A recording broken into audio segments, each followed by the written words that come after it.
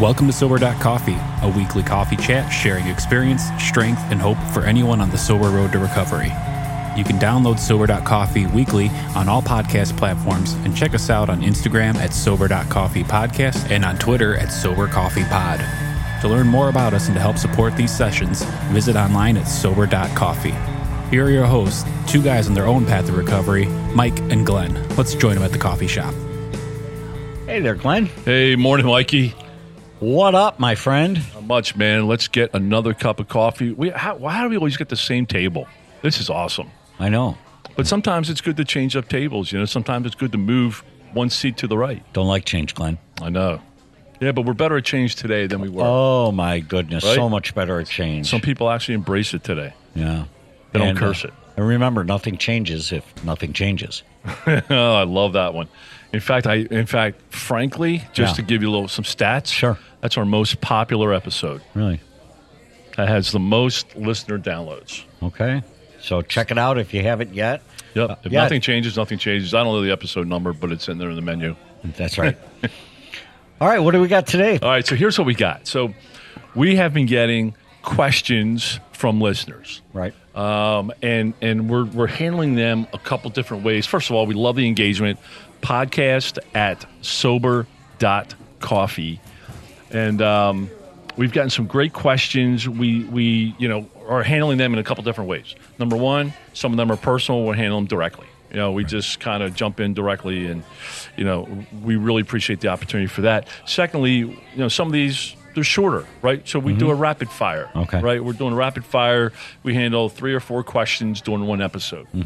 And some are a little protracted. So we're, such as this one, right? We have a listener question, and we're just going to tear it apart and chat through it. Let's give it a go. Hey, Can I handle one personally, though, before we jump in? Yeah. Okay, this is a shout-out to No, you don't have time to go to the restroom. This is a shout-out to my mom, who emailed us and said, do I get a mug for being one of your listeners? There you go. Yeah, Go, Mom. Mom, I'll work on it. Go, Mom. I think she represents 90% of our listenership, right? That's awesome. When we're down on downloads, we can always count on her. I know. Come on, Mom. All right. So here's the question for today. Why do I need to wait a year to do X? Okay. Right. So some of those things are, hey, why do I need, early in sobriety, people, and I've heard it around the rooms. I've been told, hey, wait a year, when you're early in sobriety, wait a year to start a relationship. Wait a year to change jobs, start a new job. Wait a year to move. Wait a year to XYZ. Fill in the blank, right? Major decision, right?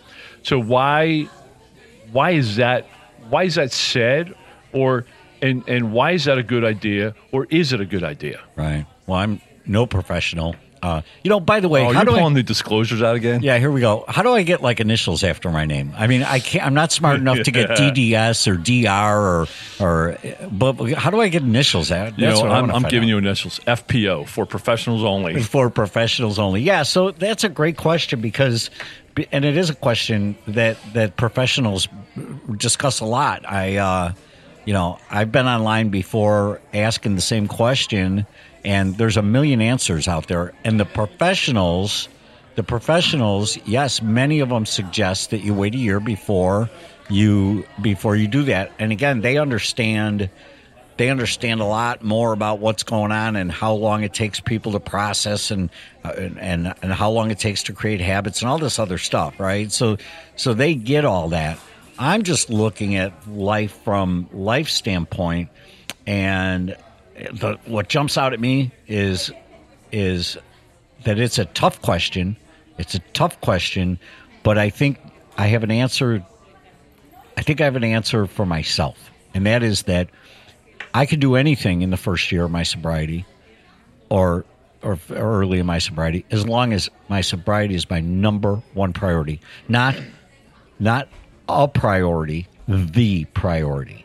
That's the key thing for me. All right, so I love how you look at that, and that just really kind of clicked and made sense for me. I'm working with a guy, and this is kind of how I frame it. I'm working with a guy, love him, absolutely love him, but he's working his own plan, right? And it reminds me of a story in the Big Book where the guy comes out of the tornado shelter, and says, "Look, Ma, the wind stopped blowing," right? And he's it just reminded me so many times of when I would come out of a disastrous relapse, and I would jump right back into work. And I would jump right back into everything I was doing, and I would up my game. In fact, my best productivity is when I came out of my disastrous relapses because I tripled down on everything, right? But it wasn't sustainable, right? So I'm working with a guy, and comes out of a disastrous relapse, detox, strapped down in the hospital, for detox, right? Comes out, and within a week, he tells me, "I'm starting a new job. I'm going to buy a house, where my kids can come live with me. I'm starting a side business, a side hustle. I've got my girlfriend. I want her to move from Florida to here to, start to get engaged." Wow. Right? And I'm going to work on blending our families a week after it's disastrous, right? Wow. So, as we started this episode, they're kind of some major decisions. Yeah, absolutely. All of them independently. And he's doing all five of them. Because, look, Ma, the wind stopped blowing. Right. So the way I picture that, and as I outlined it for him, I think he's trying to build tall without building wide and deep. Okay. So that immediately takes me to a building in Chicago, right? They built one of these big towers. The first thing they do for a year is work on the foundation. They dig deep. They put all the pilings, all those deep pilings deep in the ground. Tons of concrete, right? They give it the right time to sit and cure and get solid, right? And only when you have that do they start to build up. Right. And if you didn't do that, then the building would come down. Right. And so I was trying to explain to this dude, I'm like, I said, I really think sobriety is that foundation. Is the foundation. And for me, early first 2 years, in fact 3 years, in fact even now over 6 years, I'm just starting to build higher because I know I have a very good base, of sobriety. But I knew for several years that I was underperforming.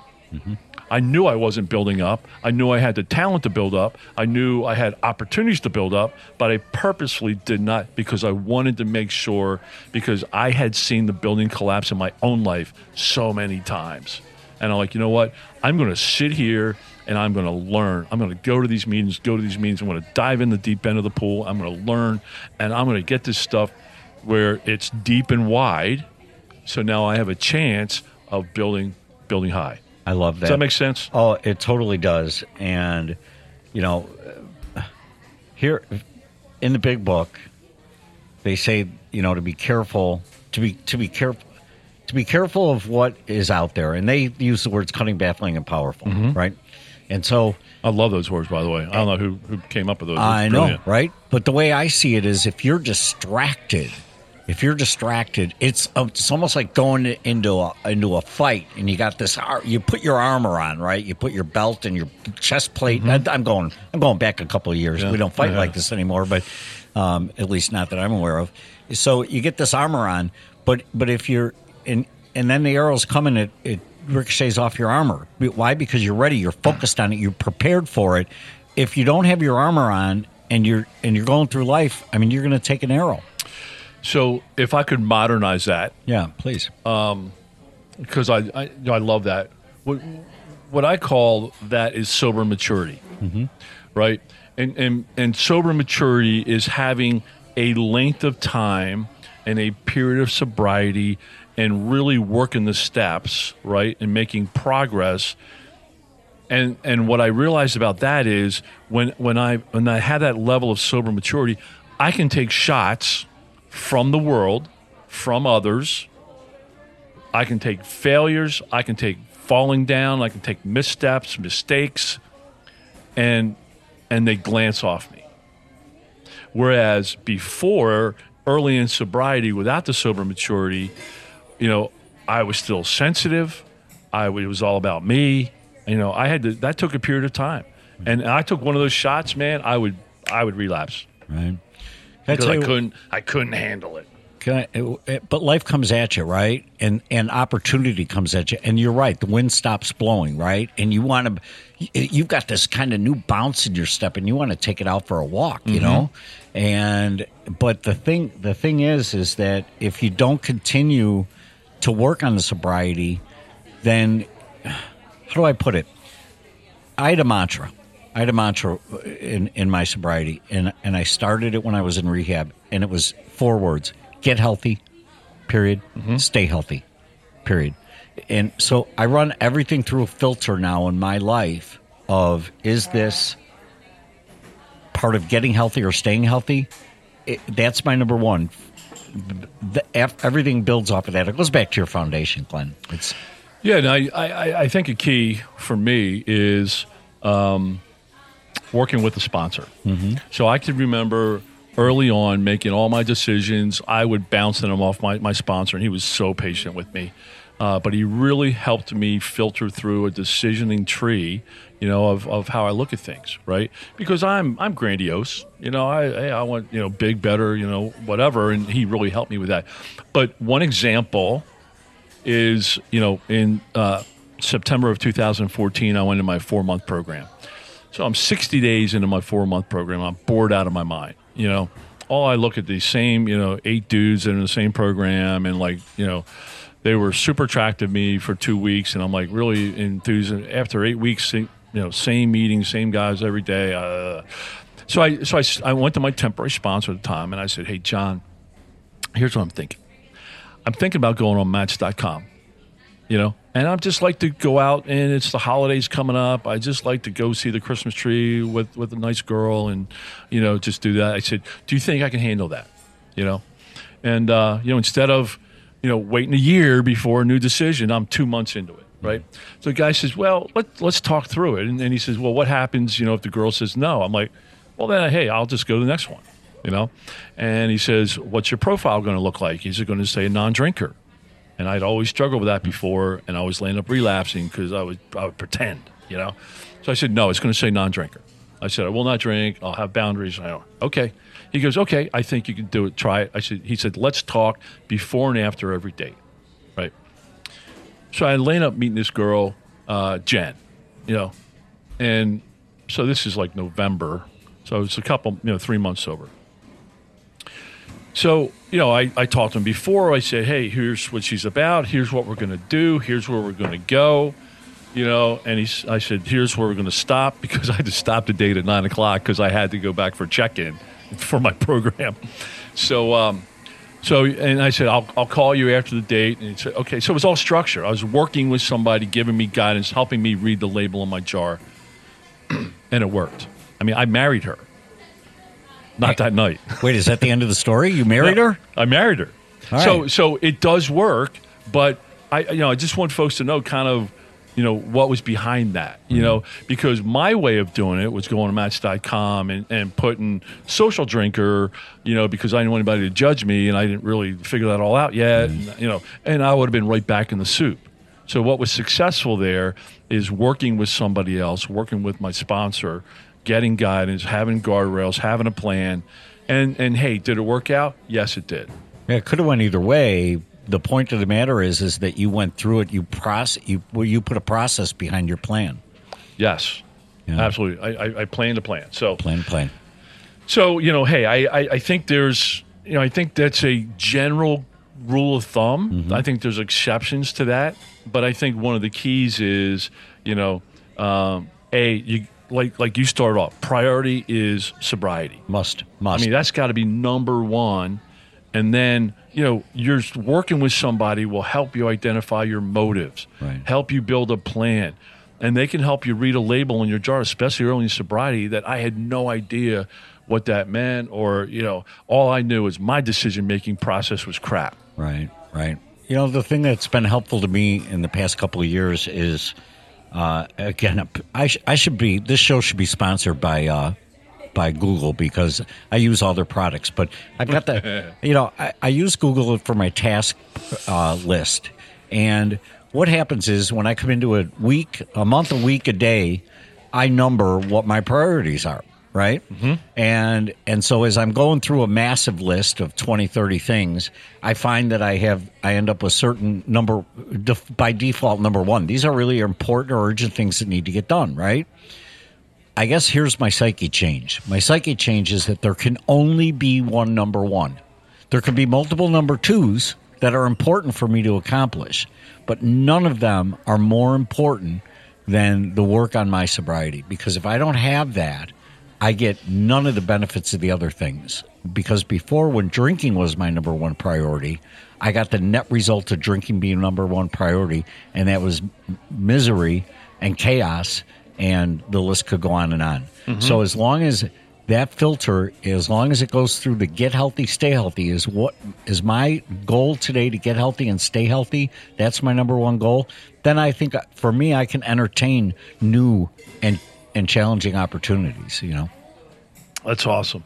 So again, work with somebody else. Right. See, and make a professional maybe a priority. And I'm telling you, there is significant value in building that foundation wide and deep before you start building up. And, again, I point to sober maturity. You know, there's a lot of things without guidance, without a plan, I couldn't handle. And if I couldn't handle it, I knew booze was a solution. Yep. You know, so not today. Very good question. Thank you for the stuff. questions. Keep them coming. Podcast at sober.coffee. You know, again, great. Mikey, love having coffee with you, man. Good stuff, Glenn. Have a great Thanks. day, brother. All right, man. Thanks for joining us for today's coffee chat. To contact the show, email us at podcast@sober.coffee.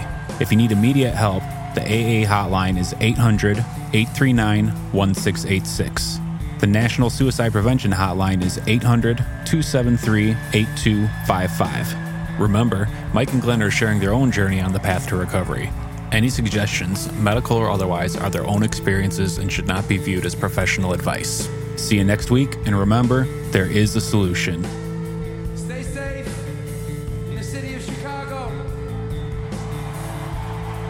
Beautiful city.